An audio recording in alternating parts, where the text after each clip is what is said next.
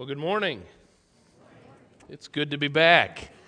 It's the longest break that I've had from the pulpit, and then had the opportunity to fill in the last 2 weeks at Grace Bible Church and to be an encouragement to them, and I appreciate you letting me go and do that. And today we have another one of our own preaching there. Josue Valdez is bringing the word at Grace Bible Church this morning, and I want you to know this has been an awesome time for their teaching pastor to take some time off. First vacation he's taken in 5 years, and we are so excited to help him out in that way. And he's got a couple more weeks out of the pulpit, and we even got Professor Michael Quick heading over to Grace in the next couple weeks as well. So it's been an honor to help serve them in that way. And but it's good to be back, and want you to know that we're going to be back right into a series starting next week. I want you to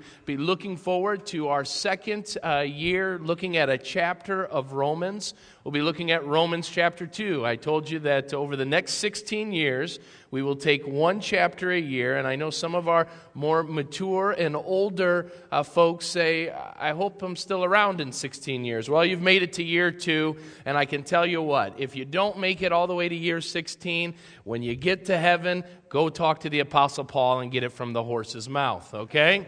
You'd far rather get it from him than you would me. But we are going to be looking at Romans chapter 2, and the name of that series is entitled Hypocrite.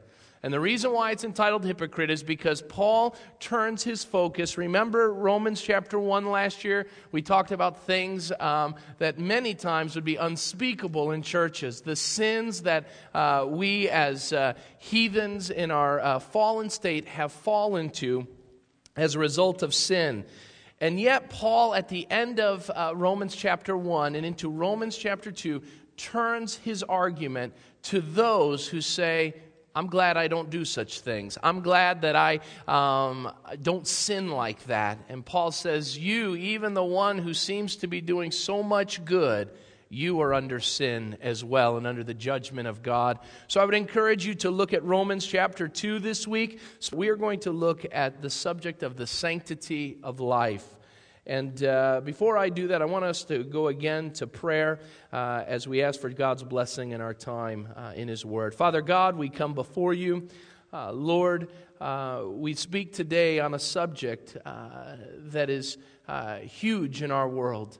Lord, for some reason, we have turned away from the life giver, and we have become those who destroy life. Lord, forgive us of that. Forgive us of our disregard for those whom you've created. And, Lord, it starts with the unborn, but Lord, it even goes to the elderly in our world today. Lord, you've called us as believers to be different than that of those in the world. You've called us to love and not hate. You've called us to promote life and not create death.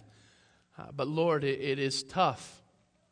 The tide of public opinion seems to be waning. And Lord, we need your strength. We need your encouragement. We need your provision now more than ever before. Lord, let us keep our eyes on the prize. Let us keep our eyes and our focus on the fight that you would have for us. Lord, that when people hear our promoting of life, they would not see a political agenda. They would not see a pursuit or a proclamation of one political party or another, but that they would see you and you alone. For Lord, we are a part of your party. We are a part of your family. And Lord, we know where you speak so clearly on the subject, from the womb to the tomb, that we should promote life. So, Lord, I pray that you would speak through me, that you would give me clarity of thought, that you would allow your Spirit to move in this place in a new and profound way. And as Pastor Scott said, Lord, that you would send us out, not just to be hearers of the word, but to be doers of it as well. So give us opportunities to promote life in all facets of the world around us. We give you the honor and glory for all that is said and done this morning. In Jesus' name, and all God's people said, Open your Bibles. We're going to be starting in the book of John this morning. It's going to be a little different than what we normally do. Usually I take a particular text and work through a couple verses, but today we're going to be all around the Bible. We're going to be starting in the book of John. But I want you to know that the sanctity of life is at the heart issue of God. It's at the very heart of who our God is. We must understand when we talk about life, we are speaking about God. For there is no life apart from God. And so if we want to speak about the sanctity, the preciousness, the value of life, then we must understand that the value of life comes from God and God alone. When Abraham Lincoln began to fight the abolitionist fight to end slavery, as a president, he spoke about the intrinsic nature of a human being. And he didn't base it on the complexity of who we are or the achievements of what we've accomplished. What he would speak about is that we have the right to promote life and to pursue life because we are endowed by our Creator with certain rights and gifts.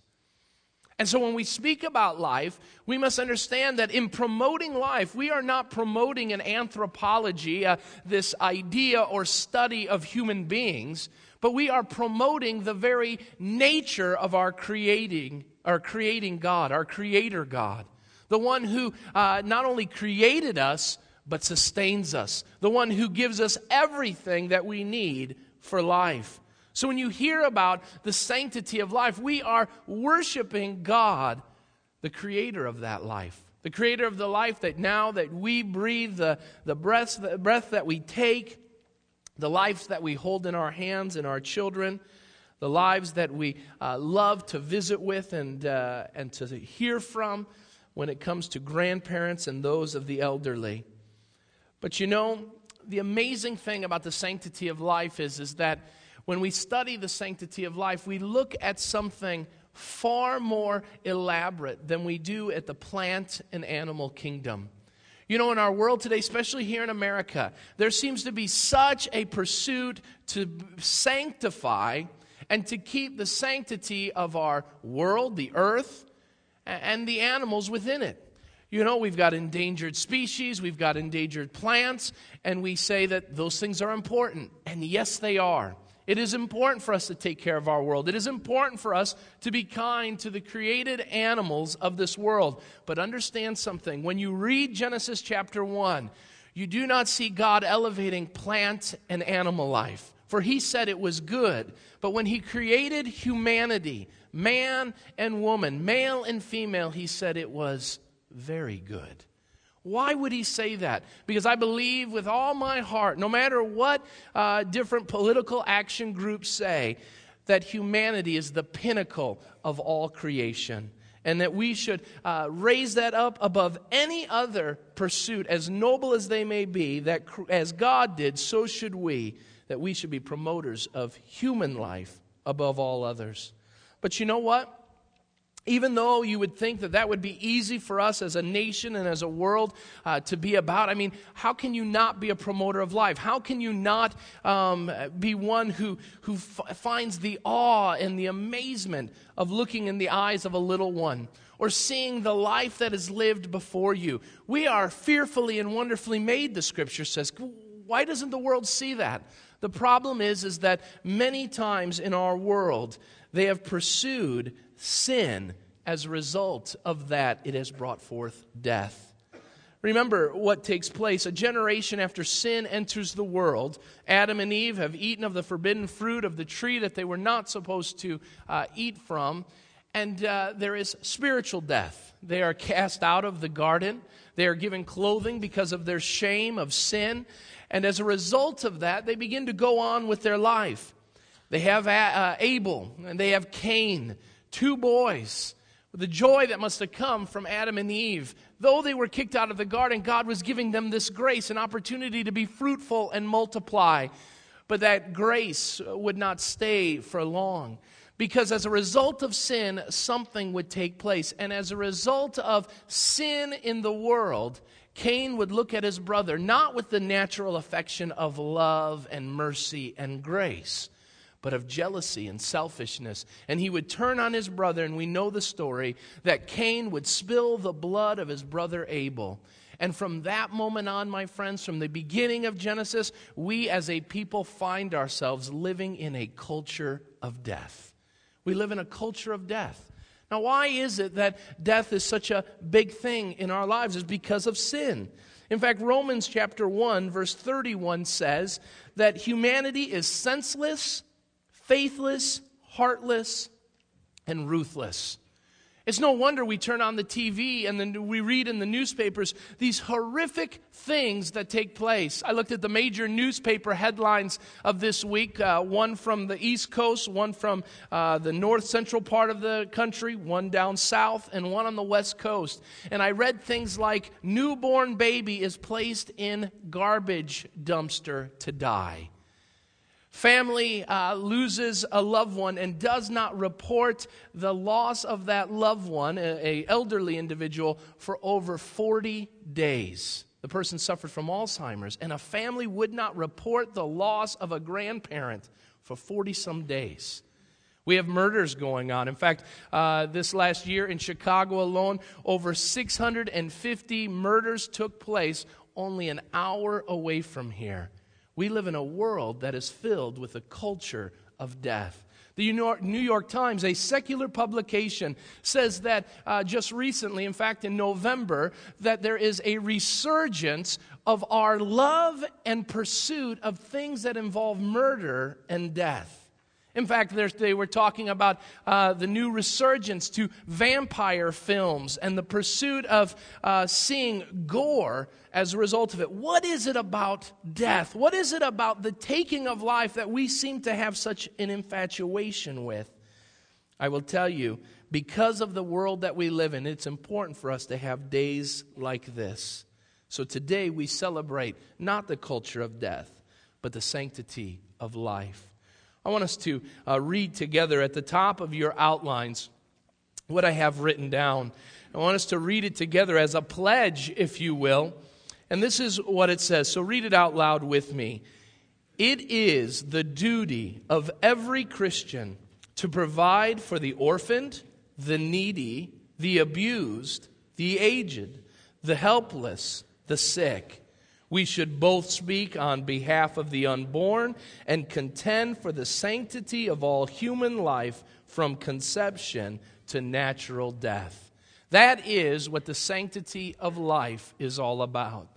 Now, of course, much of the emphasis and focus gets placed on abortion, and I believe rightly so. That's an issue that we'll talk about this morning. But it involves more than that. If we want to promote the sanctity of life, if we want to be pro-life Christians, then it involves not just the unborn, but it involves from conception to natural death. And so I want to look at what it means to be a pro-life Christian this morning. So take out your outlines if you've got it, and let's start looking at God's Word this morning. What does it mean to be a pro-life Christian? Well, it involves three things. The first thing it involves is exalting the preeminence of our Lord. It involves exalting the preeminence of our Lord. Now, in John chapter 8, verse 44, we are told that there is a dichotomy between good and evil. There's a dichotomy between God and the devil. The Bible makes it abundantly clear in John 8:44 that the devil is a murderer. He hates life. The Bible says later in John chapter 10, speaking of the thief that comes to only steal and destroy. But Jesus said in John 10:10, but I've come that you may have life, because I am the resurrection and the life. Understand, there is because of the dynamics in the spiritual realm, we see it being manifested in the human realm. Why is there a culture of death? Why is there this fight between those who promote life and those who seem to be okay with the pursuit of death? The reason why is that many have been blinded by the devil.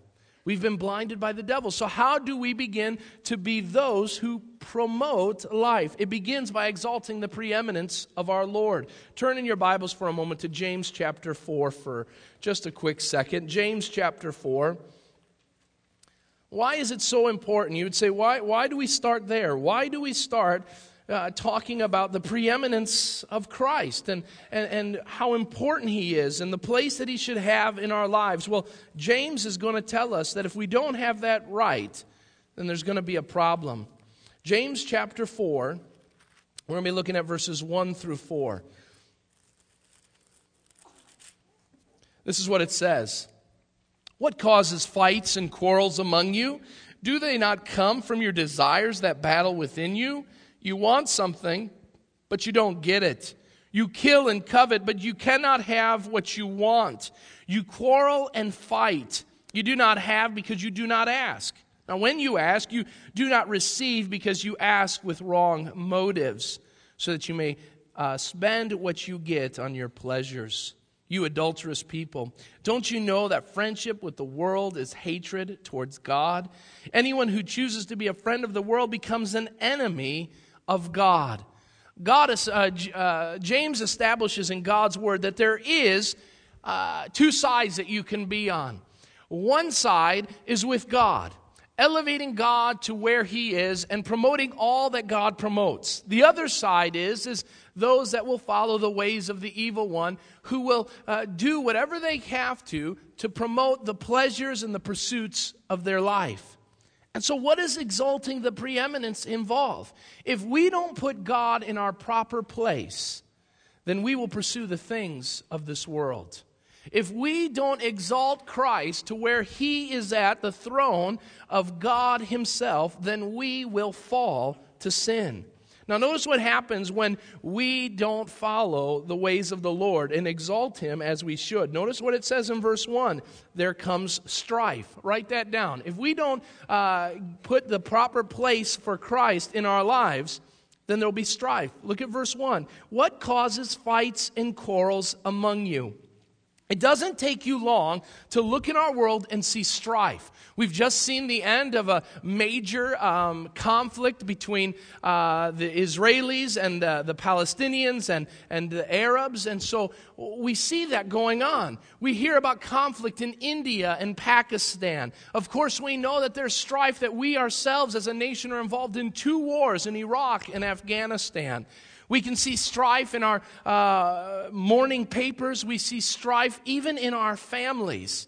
When we don't put God in His proper place, my friends, there will be war and there will be strife.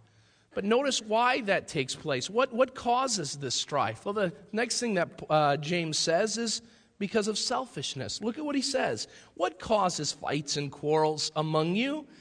Don't they come from your desires that battle within you? Well, what's the battle, James? You want something, but you don't get it. You kill and covet, but you cannot have what you want. What's the issue? The reason why we find ourselves in times of strife, it doesn't take long. If you want to see the reason why strife begins, come to the Badal house. Watch my 6-year-old and my 3-year-old in action. They want something. They can't have it. Older brother has something younger brother wants. Younger brother is doing something that older brother wants to do. And what takes place? I can assure you it's not a fairy tale ending that they live happily ever after. There is strife and war. And just like those 2 little boys in my family, when we take our eyes off of God, then we've got a problem. Strife begins, and it begins as a result of selfishness. Many times the reason why we promote other things other than God in life is because of the selfish desires in our heart. It's not convenient for us. It's not what we want. And so the Bible says that we kill and we covet because we cannot have what we want. So how do we fix it? How do we fix it? Well, James goes on. Look at verse 7. Here is the answer. We want to promote the good. We want to promote what is biblical. Then he says in verse 7, submit yourselves then to God. The only thing that we can do to alleviate strife and selfishness in our world and even in our own lives is submission to God. What it means is if we want to be promoters of life, if we want to be promoters of what is good and what is wholesome, if we want to be promoters of others, then we must be those who promote our own submission to God. Notice what it involves. He says, submit yourselves to God. Put yourself in the proper rank. That's what it means in the original language there. Then resist the devil. Why would we resist the devil? Because the devil is going to say, just as he did in the garden, hey, you can do what you want. You want that certain thing? Then you go get it. You deserve it. You don't need to worry about anybody else. Worry about number one. That's who's most important. We need to resist that. And it says he'll flee from us. We need to come near to God, and he will come near to us.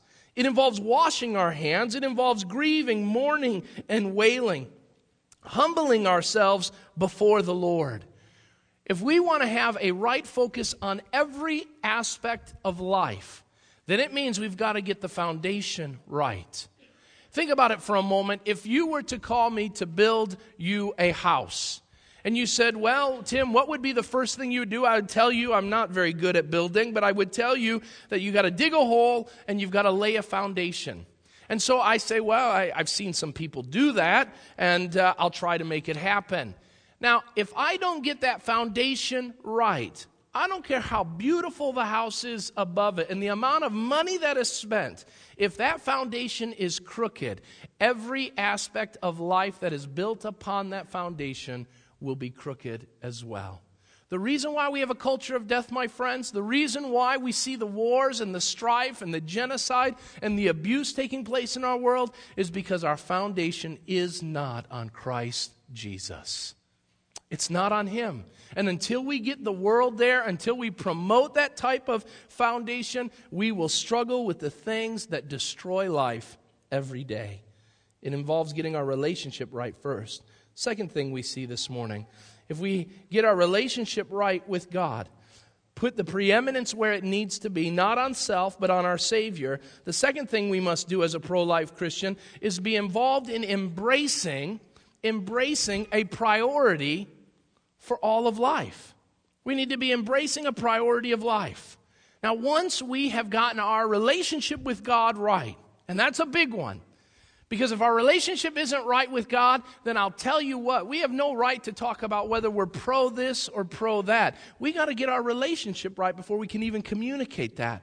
But once we've done that, we've submitted to God, resisted the devil, come near to God, grieved, mourned, and wailed over our sin, then it involves embracing something, a priority of life. Well, what are they? What are the priorities that we should have in our life in regards to other aspects of life in our world? There are four that I want to look at this morning. And the first one that I see of the four greatest needs when it comes to a priority of life is that of the unborn. That of the unborn. I will tell you that in America, my belief is that abortion is one of the greatest plagues that we've had in our history. It is a plague that is up there with slavery. Because what it does is it comes from a flawed thinking that I am more important than someone else. Abortion is like slavery for the very fact that it is more important that I take care of myself at the expense of someone else. Now remember this, when slavery was being talked about, the whole aspect of slavery is that slavery and even racial hatred that we have seen throughout America's history involves this correlation. It involves the elevation of one over the other. Now how do you do that? How can I say I'm better than you? By saying that you are not truly human. Now think about that for a moment. I love history, I study history, and I'm reading right now a massive biography on Benjamin Franklin. And they were talking about the issue of slavery when the Continental Congress was meeting in the 1770s. And the question of slavery came up. And many from the South said, how can there be unalienable rights for non-human creatures? And who was he speaking of? Dogs and cats? No, he was speaking of African Americans and saying they're not truly human. Let me tell you something. That same thinking takes place in the abortion argument today. that fetus is just a fetus. It's just a mass of tissue and molecules. It really isn't a human. We have learned what slavery and racial hatred has done by promoting one over the other. And we are learning the lesson slowly. And I will tell you, we will not see true blessing from God until we begin to reduce all and eradicate all aspects of saying that I'm better than someone else. The Bible says that we ought not look higher on ourselves or more of ourselves than we ought to. It means a devaluing of self and a promotion of others.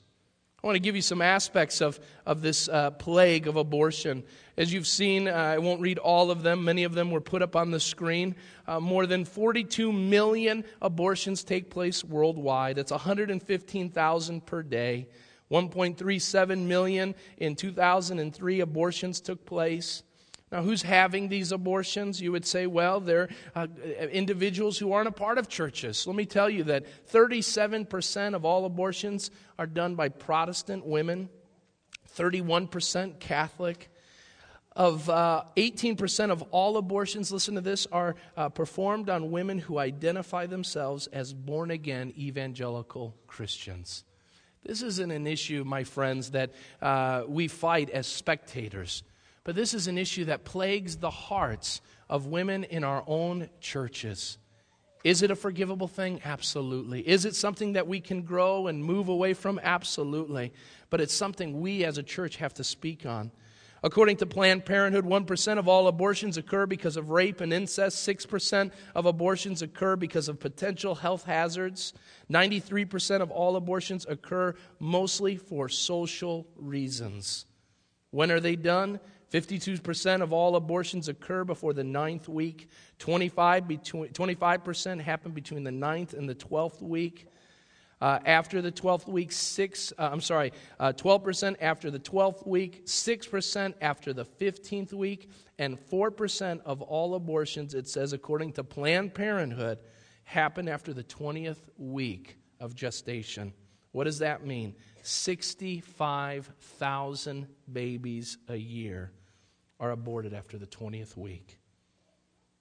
The likelihood of abortion, you say, well, it'll never happen to me. 44% right now, Planned Parenthood says, according to 2008 numbers, they said 44% of women, all women, will have an abortion before they turn 40 years of age.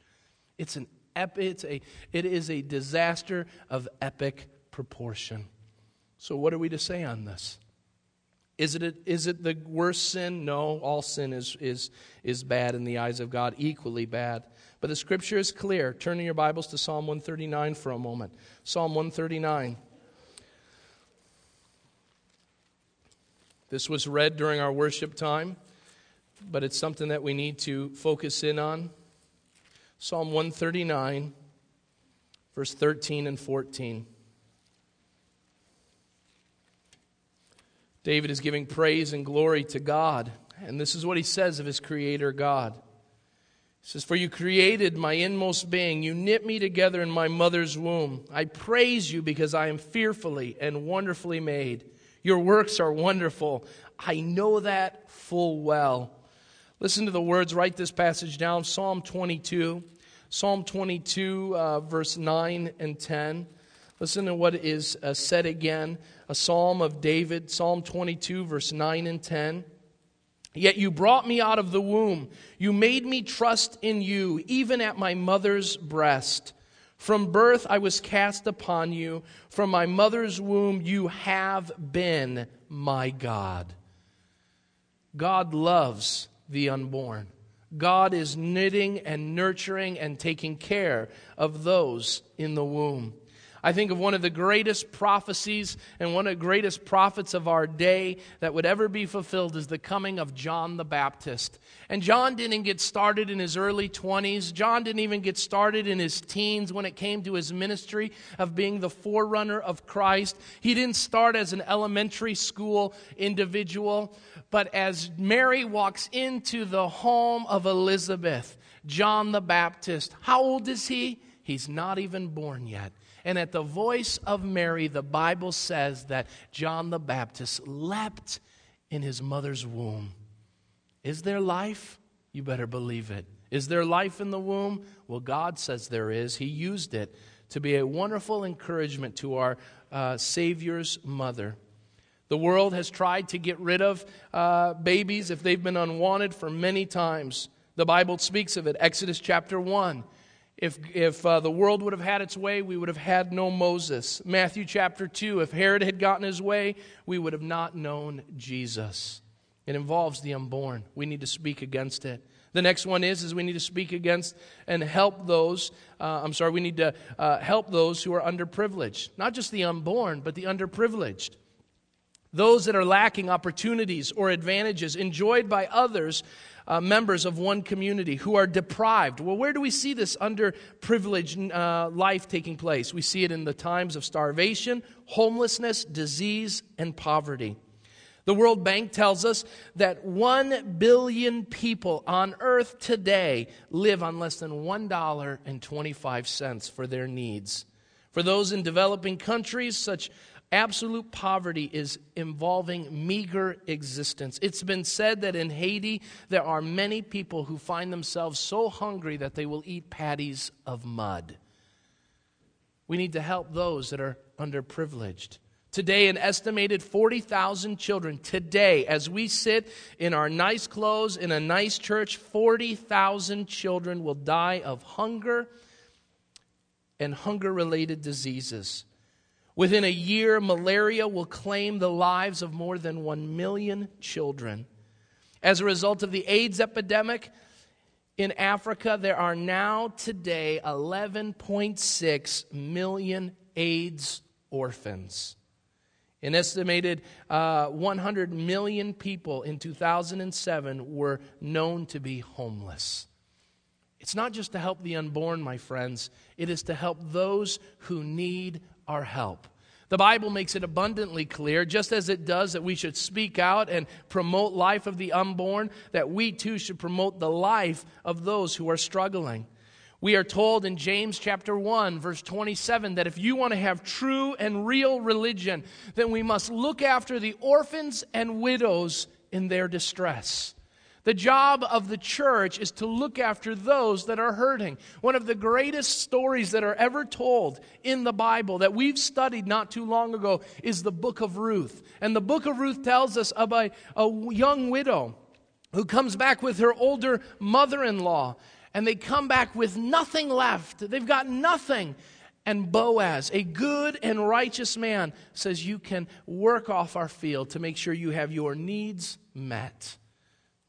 We need to make sure that we look after those orphans and widows in their distress. We can't say we've got a true faith. We can't say that we've got a church that's on fire for the Lord if we do not look after the orphans and widows in their distress.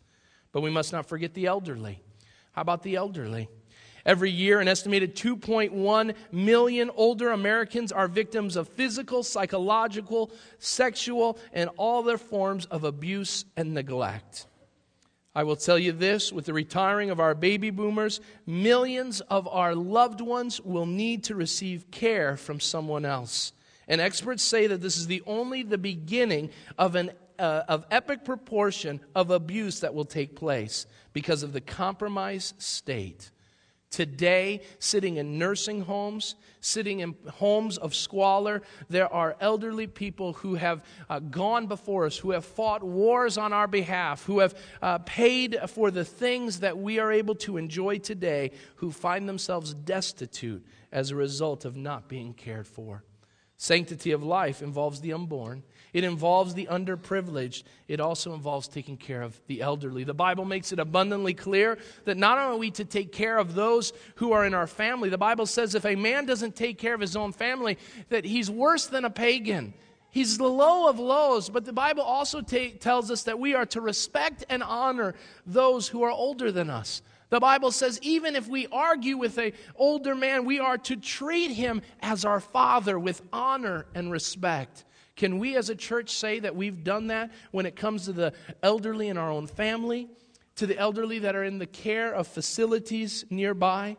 We need to be pursuing, promoting life amongst our elderly brothers and sisters. How about the exploited? This involves genocide. This involves human slavery. In the area of genocide, 15 years ago, the world failed to stop the massacre of more than, listen to me, 800,000 people in Rwanda. 800,000 lost their life.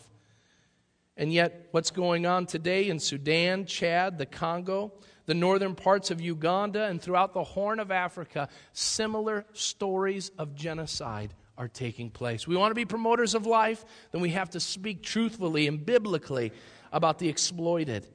Man-made suffering, men thinking they're better than others, and destroying lives. We've heard stories about that. We've heard the stories of some of our own. The Duna family from Liberia who ran for their life as a result of genocide that was taking place. How about human slavery? 30 million victims are a part of the modern-day slave movement in the world today. 30 million. Each year it's estimated that 1 million more victims are placed into human trafficking. That's according to the Department of State. Now listen to what it says.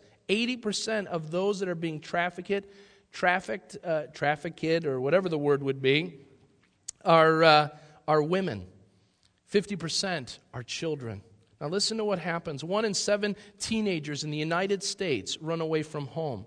Most of them are girls.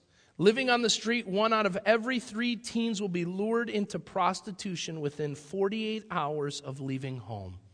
That's not in some far-off land. That's here in America. We want to be promoters of life. We want to be promoters of what God says. It involves promoting the life of the unborn, the underprivileged, the elderly, and the exploited. We are not a one-trick pony. We are not a one-hit wonder when it comes to our focus as a church. It involves looking at all of them. So what are we to do? The Bible makes it very clear in James chapter 4, verse 17, that if a man knows what is right and does not do it, in that he sins. If we sit back and we say, well, I know that there's a lot of problems. I know that abortion is a huge issue. I know that there are people that are underprivileged. I know that the elderly need our help. I know that the Bible says we should speak on behalf of the exploited, to take care of others as we would want taken care of, that we would treat others as ourselves. If the Lord says all that and we sit back and say, Tim, that was a good message, a lot of good statistics, and I'll think about it. The Bible says if we don't do something about it, in that response, we sin.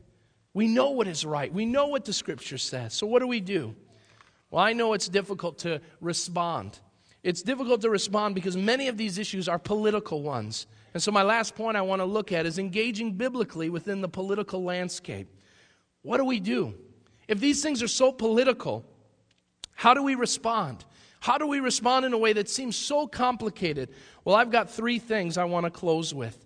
The first thing that we must do in any response that we have in regards to the sanctity of life is it must be measured by God's Word.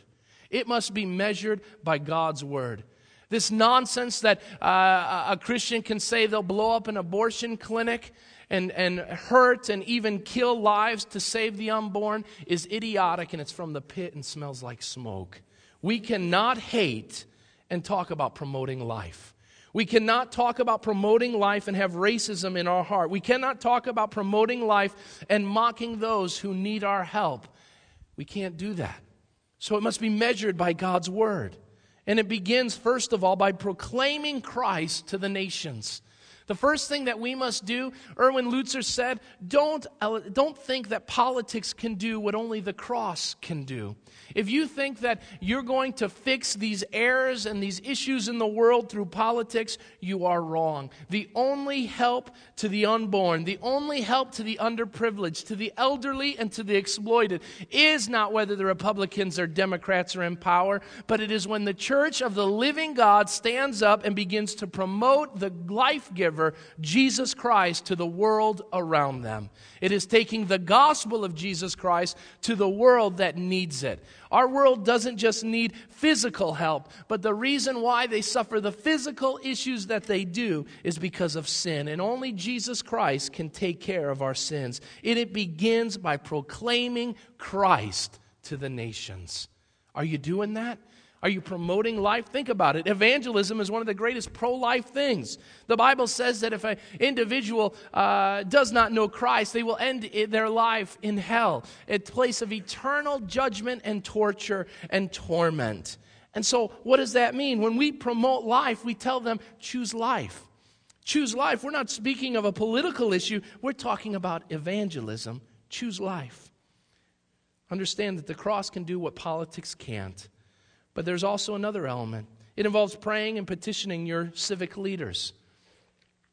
It involves praying for and petitioning your civic leaders. We live in a country that says we have the right to petition our leaders.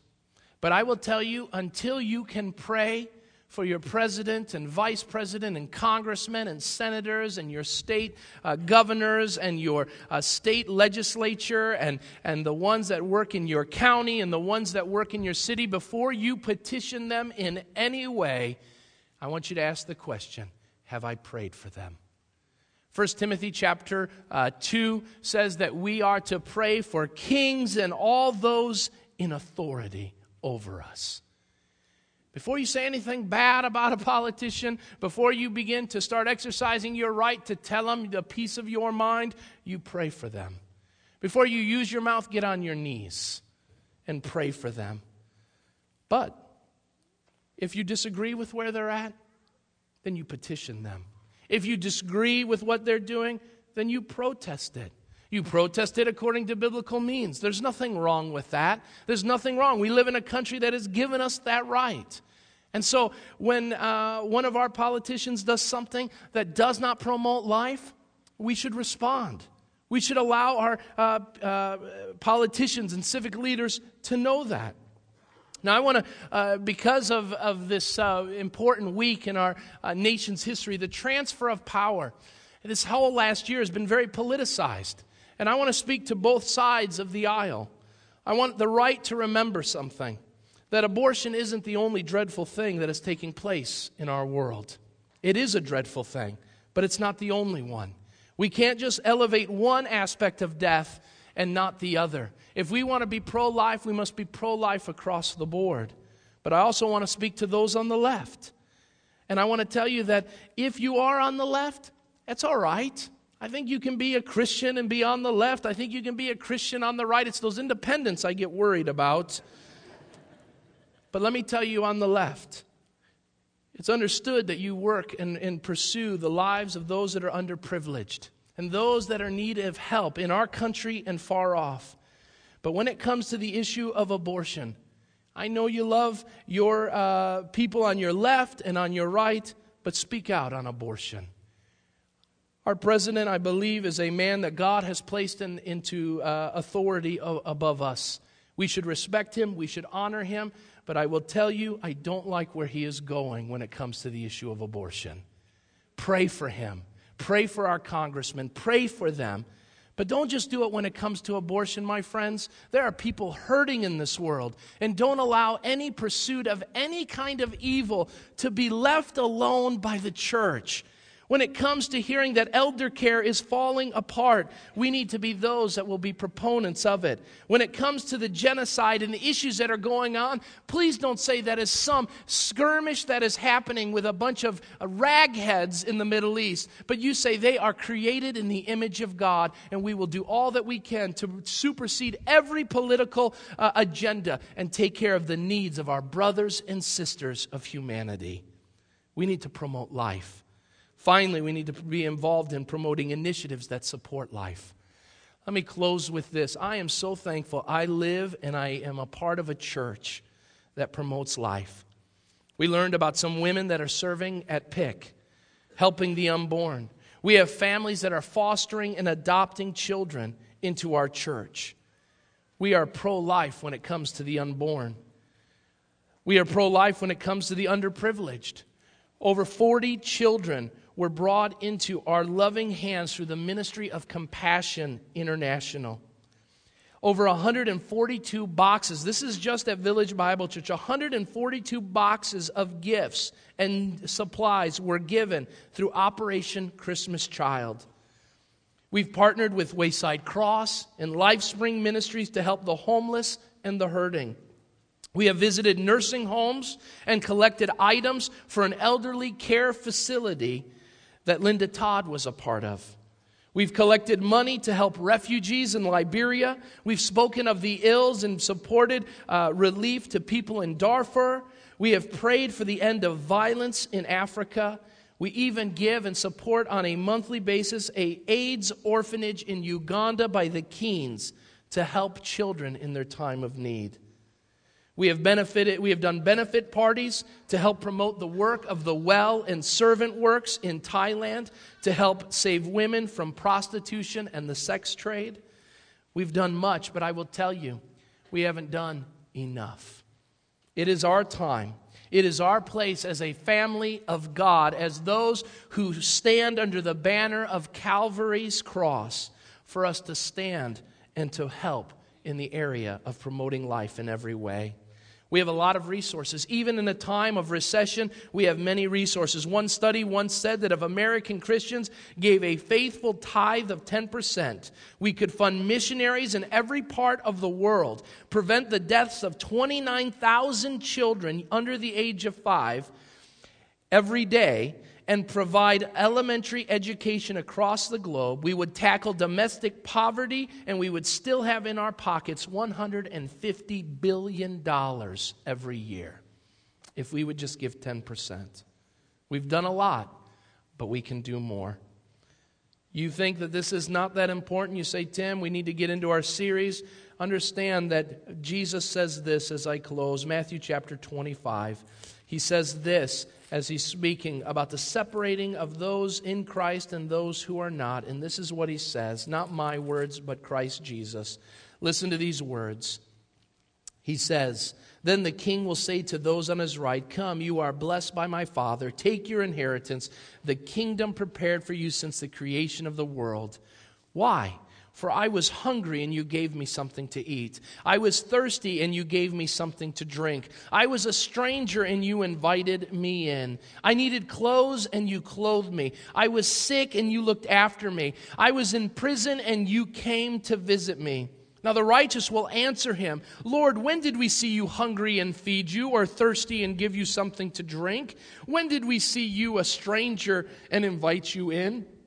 Where did we see you needing clothes and clothe you? When did we see you sick or in prison and go to visit you? The king will reply, I tell you the truth, whatever you did for one of the least of these brothers of mine, you did for me. We don't do this to raise our acclaim. We don't do this to say, look at all the great things we do. We do it because Christ has commanded us to do it. And when we do it to our brothers and sisters, we do it unto him. Let's pray. Father God, we come before you. And Lord, we speak to you as the great King of Kings and the Lord of Lords. Lord, we have made a mess of this world that you've given us. We have taken the very things that you've created and we've destroyed them by war, by selfish pursuits, by national interests, because it doesn't work in our agendas, Lord.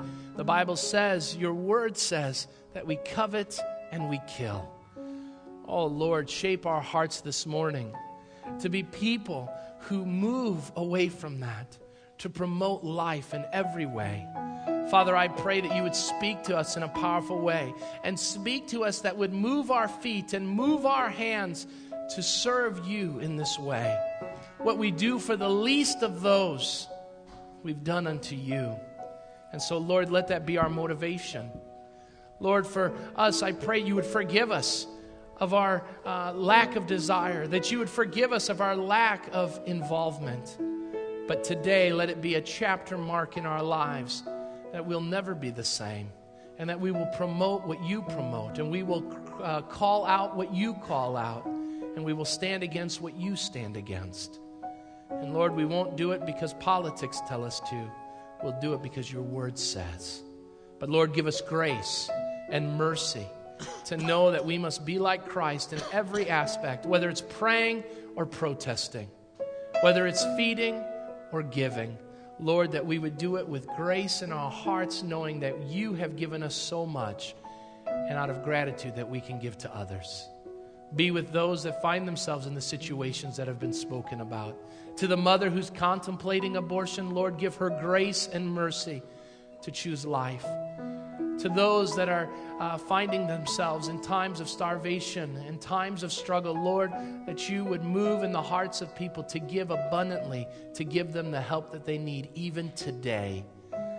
For our elderly in nursing homes and in hospitals all around this world, Lord, that we would respect and honor them as you honored your own Father.